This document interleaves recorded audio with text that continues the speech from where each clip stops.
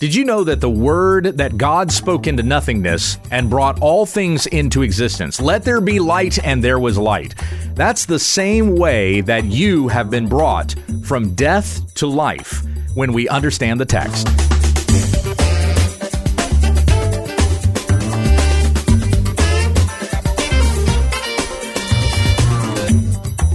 This is When We Understand the Text, a daily Bible study in the Word of Christ, that men and women of God may be complete, equipped for every good work.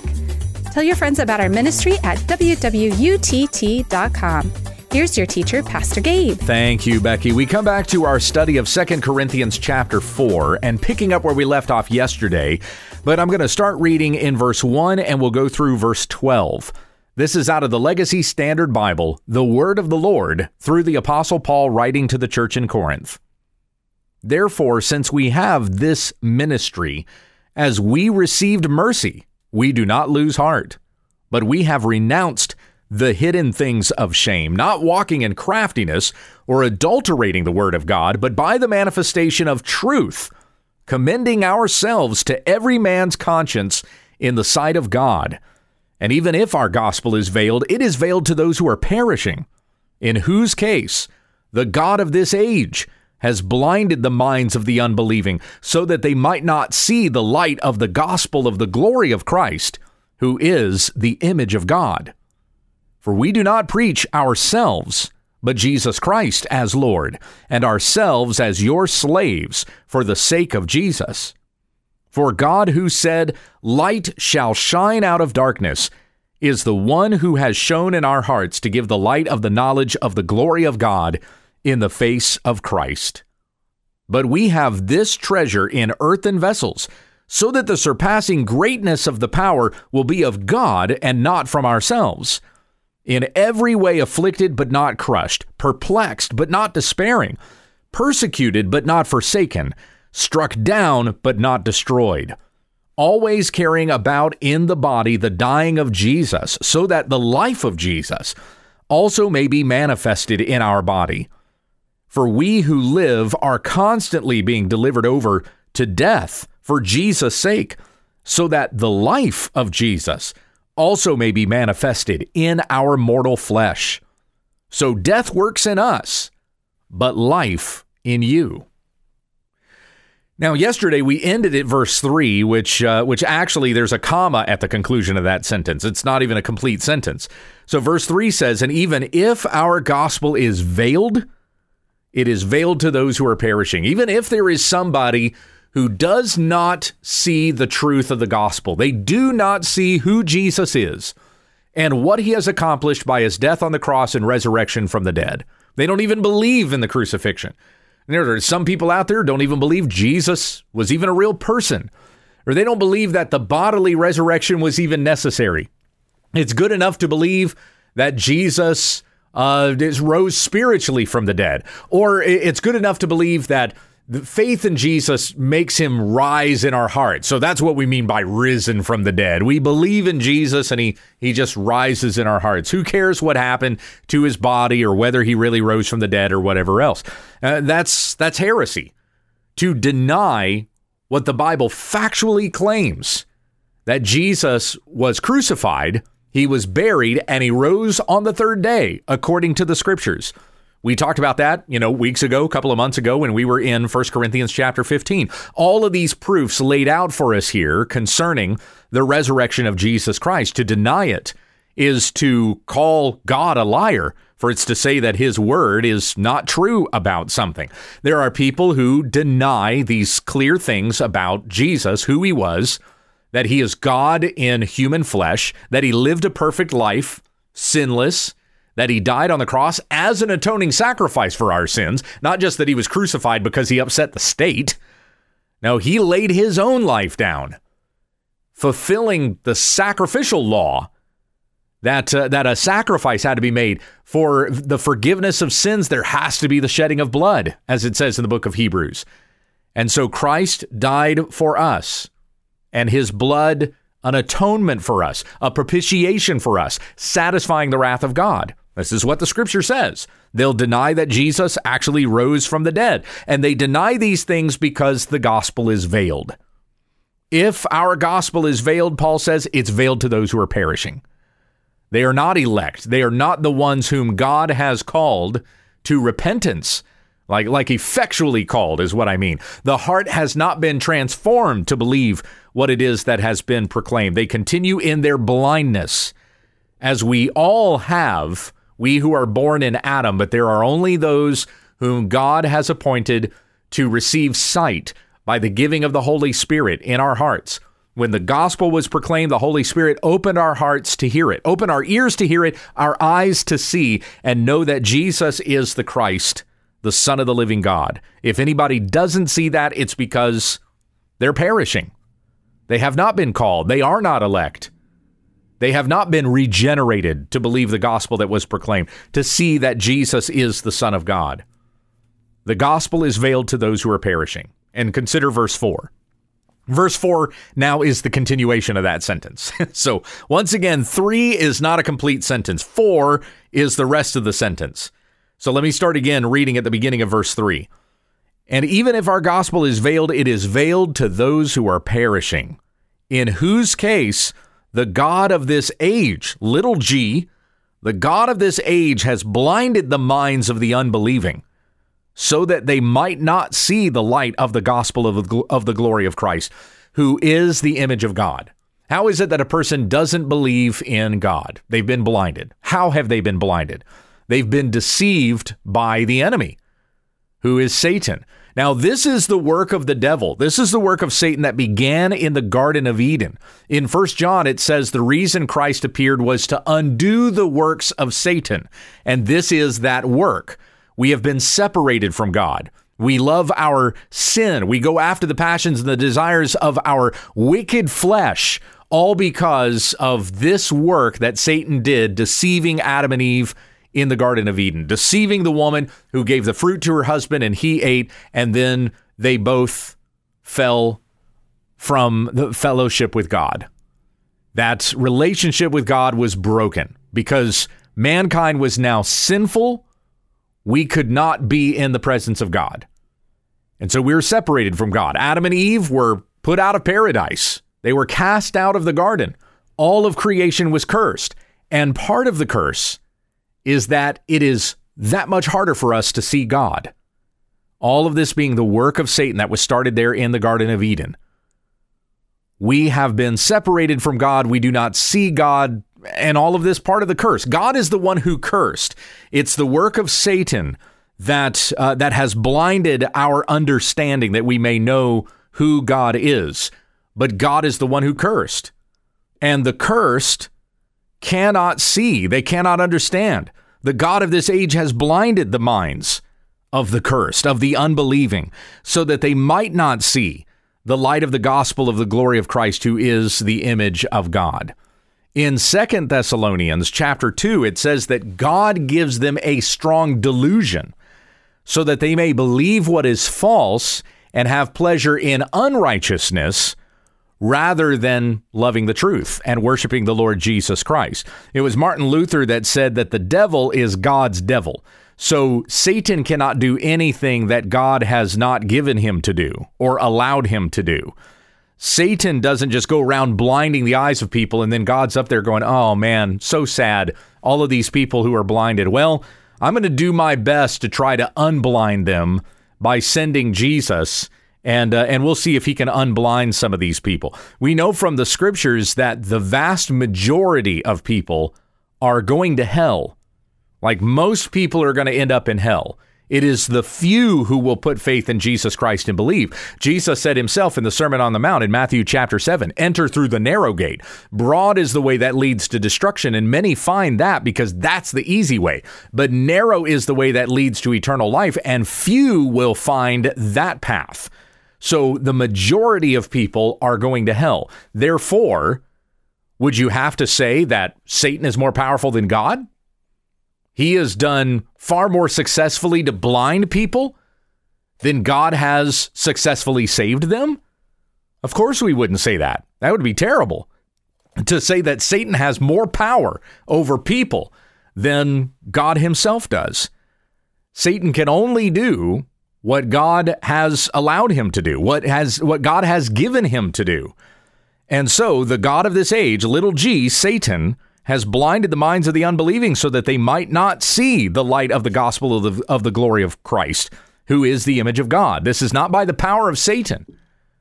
God has given agency to Satan to deceive those who love their unrighteousness, that they may continue in their unrighteousness and so perish, because they did wickedness rather than turning from sin to Jesus Christ and living. So this delusion that people have, it has been appointed by God. It's not Satan acting in some way that God can't control, or people's wills are stronger than God's will. It's nothing like that. But God has used Satan to blind the minds of the unbelieving. And it's only in this age that they're blinded to Christ, right? Because in the age prior to Christ, it wasn't that they were blinded to Christ. They did not believe God's word. They did not listen to what it was that he said. There was a veil over their hearts, as Paul had talked about earlier in 2 Corinthians chapter 3. Now the veil, now the blindness is knowing who Jesus is. That's only in this age. So the enemy has blinded them so that they cannot see the glory of Christ, who is the image of God. In verse 5, we do not preach ourselves, Paul says, but Jesus Christ as Lord, and ourselves as your slaves for the sake of Christ. Now, keep in mind here that Paul is confronting false teachers. He's confronting a false teaching that has come into Corinth and is trying to win some of these Corinthians away from Christ to the ministry, the false ministry of these false teachers. Hence why Paul opened the chapter by saying, we have renounced the hidden things of shame, not walking in craftiness or adulterating the word of God, but by the manifestation of truth, commending ourselves to every man's conscience in the sight of God. Paul is presenting himself as a worker approved, essentially. The thing that he says to Timothy in 2 Timothy 2:15, do your best to show yourself as a workman approved, who rightly handles the word of truth and has no need to be ashamed. Paul doesn't have any reason to be ashamed. He has presented the truth of the gospel. But these false teachers are only preaching themselves. They're not actually preaching Christ. They glorify in themselves. So then in verse 5, we do not preach ourselves, Paul says, putting a contrast between him and these false teachers. We don't preach ourselves. We preach Christ as Lord. It's almost like he's saying to the Corinthians, listen to the message. What is it that you hear? If you hear Christ and him crucified, well, then that's the message that comes from us. That's not the message that comes from these false teachers. If you're hearing from these false teachers, them just proclaiming themselves, well, they're not of Christ, and they're not for you as a result of that as well. Because notice he says, we preach Christ and ourselves are slaves for the sake of Christ. So we are serving you. They're not serving you. They're trying to take advantage of you. There are many, many preachers that are doing this today. They preach themselves. They do not preach Christ. They take advantage of you. You like what it is that they hear because that's what your flesh wants. And so there's these super teachers out there that are very charismatic, but if you listen to what it is that they say, they're not actually preaching Christ. Joel Osteen, Stephen Furtick. Furtick is one of the biggest offenders of this. That man is through and through a narcissist. He is full of himself. Some of you probably saw the What videos that I put out last year with Furtick beating his chest and saying, I am God Almighty. Justin Peters also did a response to that and warning about the false teaching of Stephen Furtick. I've been listening to Furtick for years because he's about my age. And so he's rising up in the Southern Baptist Convention about the same time that I became a pastor. So it was interesting to me to just kind of listen to another guy who's the same age as me and just listening to just how terrible his teaching is. And asking the Lord that I may not go that way, that I would not go in the direction of puffing myself up, but instead would preach Christ and him crucified. Furtick has preached himself over and over and over again. He will even preach a passage that has the gospel in it, and he'll make some statement about it being in regards to the gospel, but then he'll just start talking about himself. He'll say something like, but I'm not going to talk about that today. I'd rather share with you this, and then puff himself up on how great a tither he is. on how faithful he's been to everything God has told him to do. And now look what kinds of cars I drive. Look at how big my house is.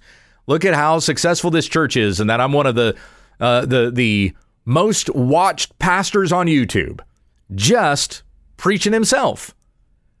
And if a person will just for 2 minutes just kind of step back and ponder what it is that they're actually listening to, they will recognize that Furtick is not preaching Christ. He's preaching himself. And he's also trying to tell you, you can have the same things that he gets if you'll just do the things that he did. And all the stuff that Jesus gave me, he'll give you too. Yeah, it's just prosperity preaching. Receive or believe and receive. If you just believe this, you'll receive it. Rick Warren has taught the same thing. He writes a book called It's Not About You. Well, the book is called The Purpose-Driven Life, but the very first words in the book are, it's not about you. But you take that sentence out and the whole book really actually is about you. So these are men out there, many men and even women who preach themselves. They don't preach Christ. Listen to the message. Who are they pointing you to? Are they pointing you to Christ, or are they pointing to themselves? Paul says, we do not preach ourselves. We preach Jesus Christ as Lord. And ourselves, we're your slaves for the sake of Jesus. For God, who said, let light shine out of darkness, light shall shine out of darkness, is the one who has shone in our hearts to give the light of the knowledge of the glory of God in the face of Christ. So we talked earlier about if our gospel is veiled, it's veiled to those who are perishing. The God of this age has blinded the minds of the unbelieving so that they may not see the light of the gospel of the glory of Christ, who is the image of God. We do not preach ourselves, but Jesus Christ is Lord. See, if Paul was preaching himself, then a person would not be healed of their blindness. They would continue in blindness because the only one who can lift the veil is Christ. Going back to chapter 3, verse 14. Their minds were hardened, for until this day, at the reading of the old covenant, the same veil remains unlifted because it is brought to an end in Christ. The veil of your blindness, how is it lifted? Because you hear Christ proclaimed, and God lifts the veil that you may see Jesus Christ, the Son of God, who put on flesh and dwelt among us. And whoever did receive him, who believed in his name, he gave the right to be called children of God, who are born not of blood, nor of the flesh, nor of the will of man, but of God. The only way we come to faith in Jesus Christ is by hearing the gospel of Christ. Romans 10:17, faith comes by hearing, and hearing through the word of Christ. So Paul says we preach Christ as Lord. For God, who said, let light shine out of darkness, is the one who is shown in our hearts to give the light of the knowledge of the glory of God in the face of Christ. How did we come to this knowledge? Because God shined the light of the knowledge in our hearts that we may believe it and know that he is the Christ. All of this by the work of God. It is of God and not of man. And God, who spoke those words in the very beginning, let there be light. It is by his word that all things came into existence. It's by his word that we are brought from death to life, from darkness into light. That same word that brought all things into existence brings life into our dead hearts by the speaking of his word, by the proclamation of the gospel of Jesus Christ. That word had authority to bring things into existence. It has authority to bring us from death to life. And that word has authority over every single person, whether they choose to believe it or not. The word of God is authoritative over everyone. The Bible, it is the teaching of God's word that brings a person to faith. So again, as we've talked earlier this week, it's not by gimmicks. It's not by the best oral delivery. It's not by creating an atmosphere. It's not by having the best music. It is not by bargaining with people or bribing them to believe. It is by the proclamation of the truth of Christ. And then God does the work in a person's heart to lift that veil and shine the light into their heart of the knowledge of the glory of God in the face of Christ. All of that is the work of God. What we need to be faithful to do is preach Christ and him crucified for our sins. We don't preach ourselves. We don't use our gimmicks or proven formulas or follow the demographics or anything like that in order to win converts. Just preach Christ and do it without prejudice. It's not just for this people, it's for everybody. And then those who come to faith in Christ, they come to faith because God does the work in their hearts to lift that veil, to cure their blindness, to give the light of the knowledge of the glory of God in the face of Christ. And as Paul goes on in verse 7, he says, we have this treasure in earthen vessels so that the surpassing greatness of the power will be of God and not from ourselves. He talks about, look at how meek we are. I mean, just consider how puny and insignificant we are in the scheme of things.